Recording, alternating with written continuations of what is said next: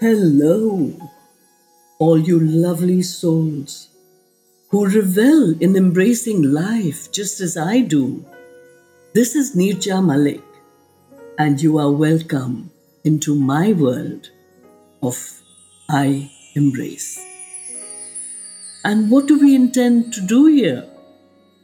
We delve into the many layers and shades of my life, exploring resilience, positivity, strength, and the inherent fun and laughter that lies deep within each of us. Interludes from my own exciting and adventurous journey, my personal battles and victories that have brought forth innumerable lessons in my life. It is these learnings that I place on a golden platter with utmost humility for your personal consumption.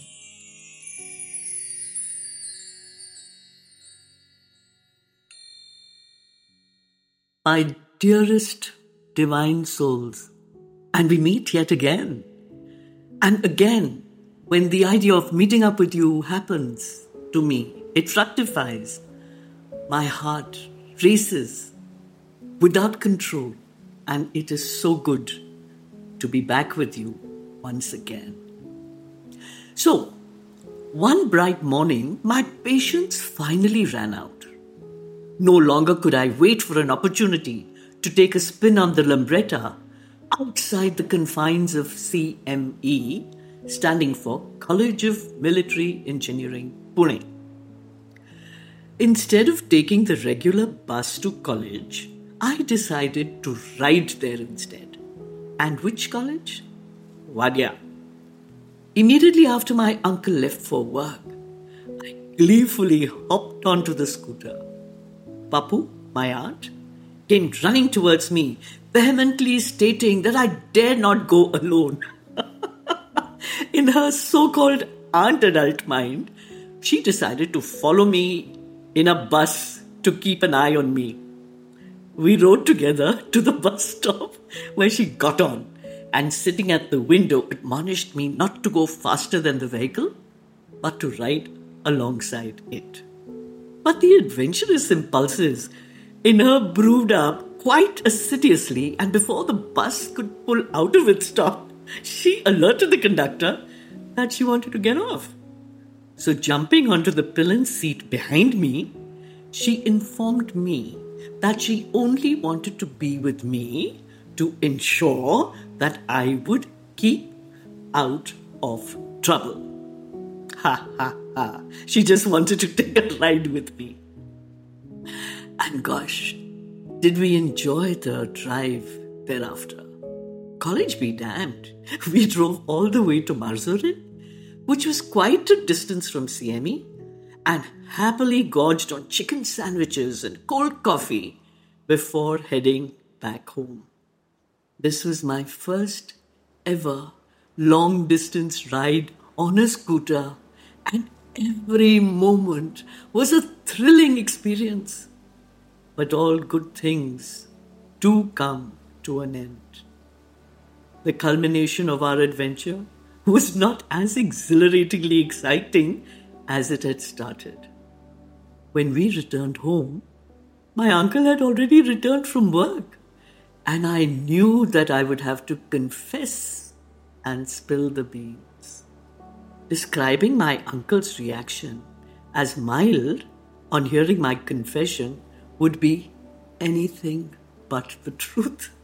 He erupted as a fiery volcano, and whatever he could lay his hands on came flying towards me.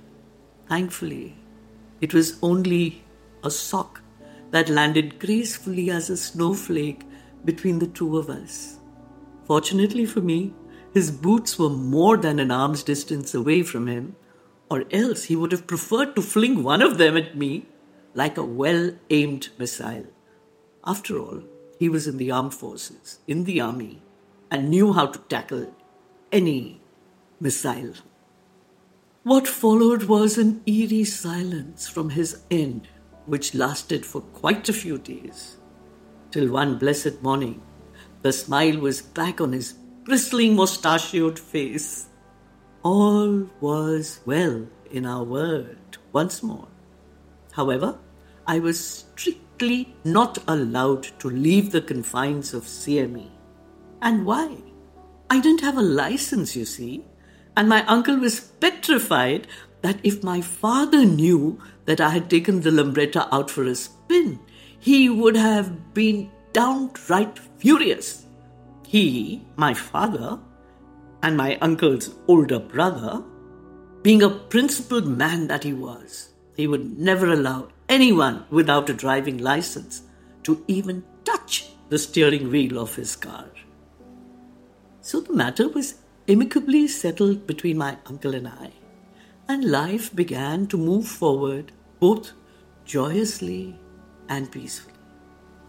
But the rebellious bug to wildly abandon all restrictions and to daringly go where angels fear to tread temptingly tugged at my perpetually adventurous heart.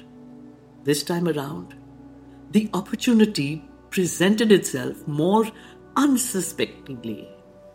My uncle was posted to the northern borders of our country, and with this newfound freedom, the world once again became my oyster to do with as I pleased. Shortly after my uncle left to join his unit, I disclosed to Papu that the urge to ride out again had overtaken me beyond control. I could actually feel the illusory winds rustling through my hair and the icy touch of the chilling breeze on the tip of my nose. Seeing the determined look on my face, Papu had no alternative but to relent finally and join me on my preordained escapade. Now this is where the episode takes a dark turn. The initial ride leading towards the exit from CME is interwoven with one-way roads and well-manicured hedges. As we were approaching a crossroad, my attention was focused entirely on the left side, expecting traffic from there alone. Suddenly my world exploded. There was a loud screeching of tires and the crunching sound of a collision. And I passed out. When I came to, I found myself being lifted off the floor by many hands. I protested loudly, demanding to be put down on the ground and to be left alone. Papu's angry voice filtered into my ears as she and the congregation accused the lady of irresponsibly driving the car down the wrong side of the road. In the midst of all this, I was informed that I had flown off the scooter, fallen on the roof of her car, slid down to the boot and landed on the gravel-strewn road, which was the cause of the multiple abrasions on my back, making it look like a psychedelic painting. So I passed out. But as for Papu, she gently landed on the grassy patch nearby without even a single scratch. I was eventually delivered into the capable hands of Dr. Uppal, a dear family friend. With one discerning look at my terribly bruised back and the knowledge that I had fallen on my head, he took an immediate decision to keep me at his home for at least a month-long observation.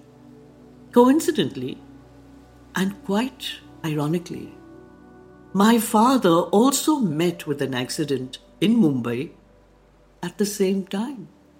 My mother, attending a family function in Delhi, strangely felt uneasy and restless. Was this feeling a premonition that occurred just before the ominous phone call informing her that my father had been taken to the hospital by caring and concerned neighbors, my mother immediately flew to Bombay to be with him. Hearing about this simultaneous disaster, Papu and I resolved to delay conveying what had transpired with us in Pune. And in any case, I would be back home within a month's time. But here is when I must describe a nightmarish experience that embedded itself deep into my mind, night after night. Every time I heard the screeching of tires outside on the main road, I would wake up, breaking into a cold sweat with my entire body frozen in anguish and anxiety.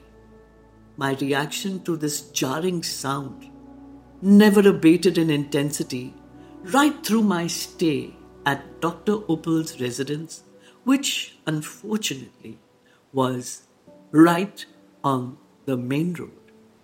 And at night, when the silence was overbearingly immense, the screeching of the tires took on a hellish sound from which I found it very difficult to escape.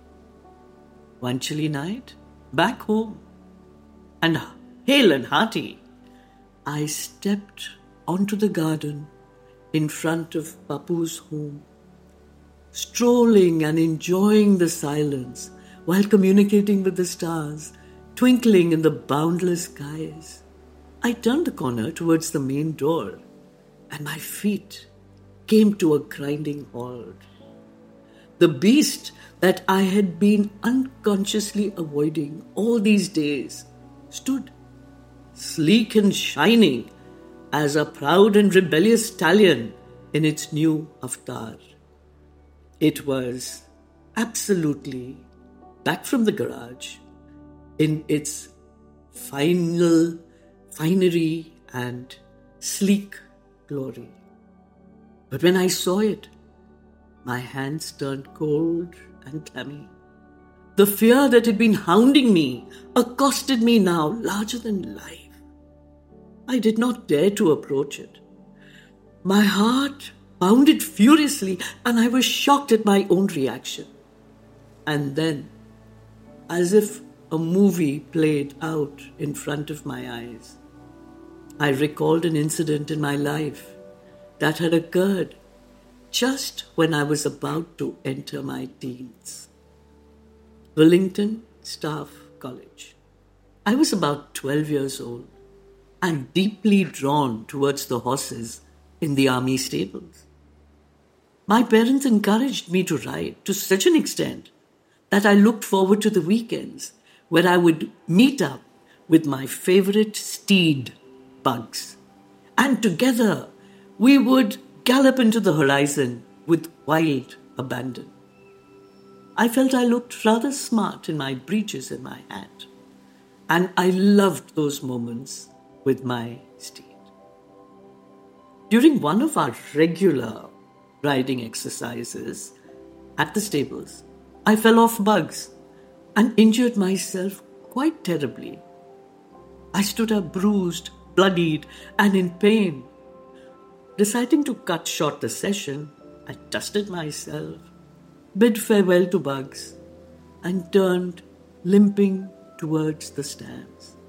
Suddenly, out of the blue, I heard my father's loud, booming voice saying, "Get back on the horse!" I could hardly stand, and with tears rolling down my muddied cheeks, I lamented, "Papa, I can't. I'm badly hurt." But his relentlessly commanding voice ordered me once more, "Get back on the horse." And before he could take a couple of steps threateningly towards me, I unwillingly scrambled up the horse as fast as I could and angrily completed the remaining exercises. Later on, when I caught my father, I complained to him that I was hurt and bleeding and accused him of the fact that instead of helping me, he demanded that I get back onto the horse. I thought it was a very cruel action. And I thought that I would be scarred for life, hurt and wounded at his reaction. And this was his answer. If you hadn't faced your fear and gotten onto that horse, there and then, you wouldn't have had the guts to get onto it ever again in your life. The fear and the scare would have lived with you forever more. As I stood looking at the libretta, his words came back to me. I paused. I stopped. I thought. I reflected. I wondered. Yes, I loved riding it. I always would. The joy and the thrill of being astride on it without a care in the world was incomparable to anything else. The internal tug-of-war carried on for a bit longer. And then the happiness and the joy that I always felt anytime I was on a cycle or a two-wheeler, or a horse for that matter, came back to me and filled me with exhilaration and a feeling of adventure and anticipation. I got onto the libretta. I started the engine and without any trepidation drove off into the night, absolutely fearlessly. Another lesson learned: face your inner demons, face your fears, and overcome them, whatever else may happen. So this is what life teaches us. It gives us examples which at that moment we feel terribly ruffled, angry, upset. But there is always a reason for anything and everything to happen. God puts these experiences in front of us to feel them, to imbibe them, and basically to learn from them. It was much later in life that I could correlate the fear of getting onto the horse and the fear of getting on to the libretta. And what did it teach me? It taught me that this fear, whatever the cause, whatever the failure, whatever the diagnosis, whatever the tragedy, whatever the downfall, this fear can be converted into a motivational, inspirational point to overcome and to conquer all that comes our way, all the adversities, so that hum honge kamyab, we shall overcome. And it's so strange. Life comes a full circle. And sometimes there is a point where the past, the present, and the future do merge and intertwine with each other. And this is what happened a few months back when I revisited Kashmir. I revisited Srinagar to relive all my memories. And walking down that road in Rajbagh, leading to the Bund, where my uncle ran along furiously trying to teach me how to ride a scooter. And thankfully, it spluttered dead when I had to try and go up the Bund. I didn't. Otherwise, Scooter and I would have fallen right into the riverside or landed on the rooftops of someone's houseboat. I relived all those feelings of excitement and joy, of the fear that my uncle is going to catch me and thrash me because I zipped off before he could run along. And then I realized that the episode of learning how to ride on this very lane, and after reliving all those memories, what occurred to me next? Yes, on the way back from this lane, I would pass the gate of the Presentation Convent, the main gate which I never came through because I ran through the hole in the hedge from my home into the school from behind. And I noticed that things have completely changed. The lane, the muddy pathway, full of trees, was now a solid road. The gate was a new one, spanking new, and the buildings had increased. The school had become larger. And as I went down, not only this lane, but walked down my memory lane and turned into the house, towards the house where I was living, I actually went to where our property was. With foreboding, with excitement, with adventurous feelings. And as I turned into the lane, the driveway, once again, I could see the trees, the cherry plants, the strawberries, the vegetable patch, the mulberry trees that got us into trouble, my aunt and I.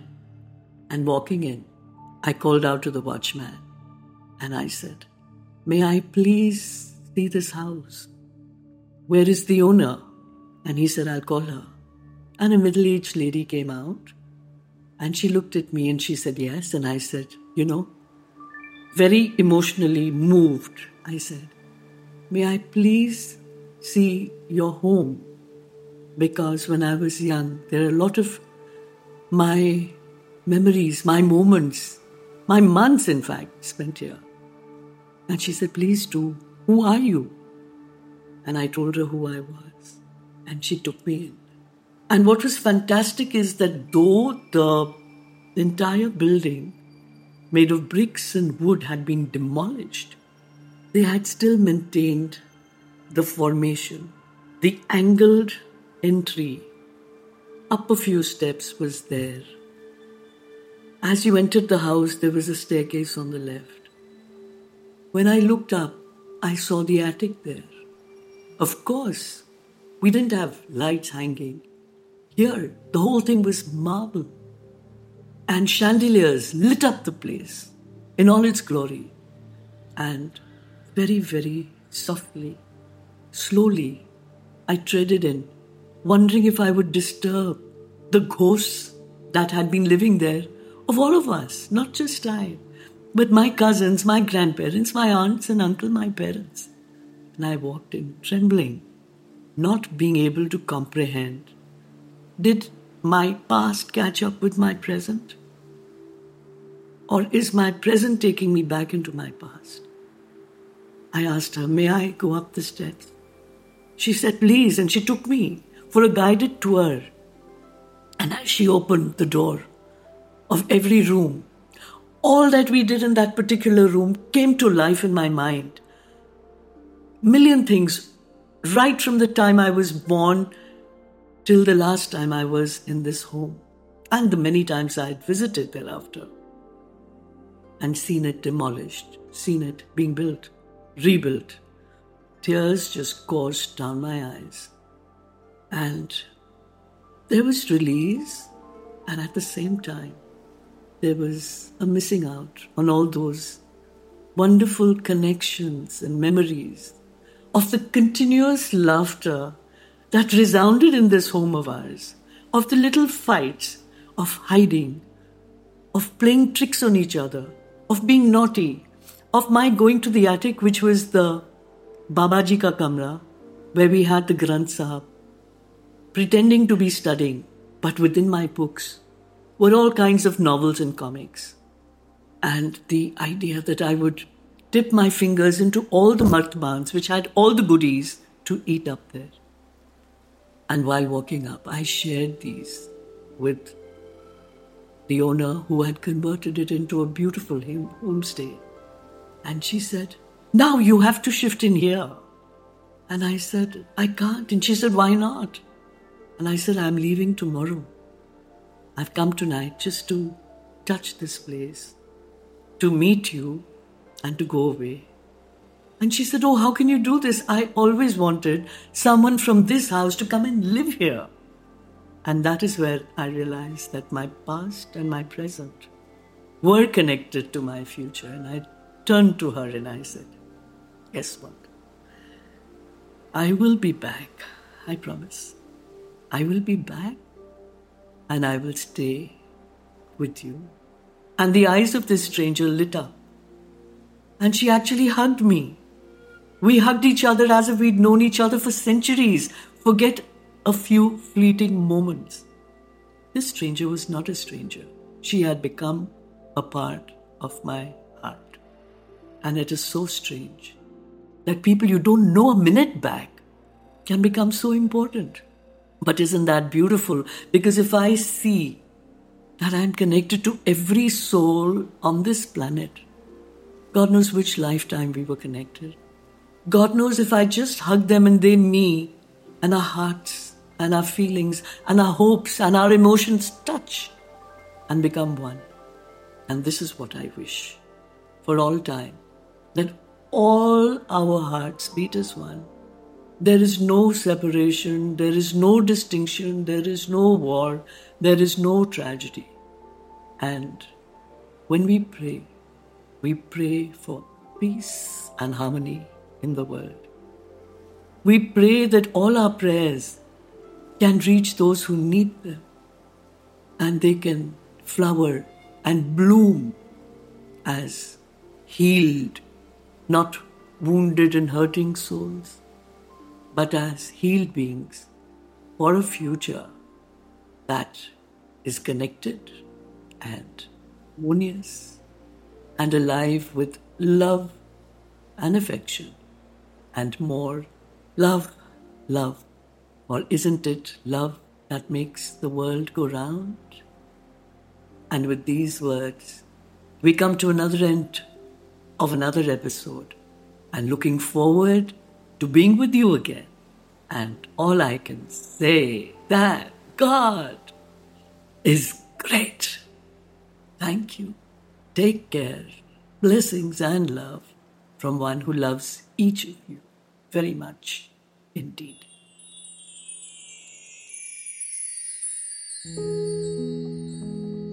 I Embrace isn't just about my journey of conquering cancer. It's about embracing life in all its entanglement and beauty. Remember, in this journey of life, you are never alone. And I need to thank you for becoming a part of this inspiring journey. Thank you for joining me today on I Embrace and my heartfelt wishes. Stay resilient, stay positive, and most importantly, keep embracing life in all its glory.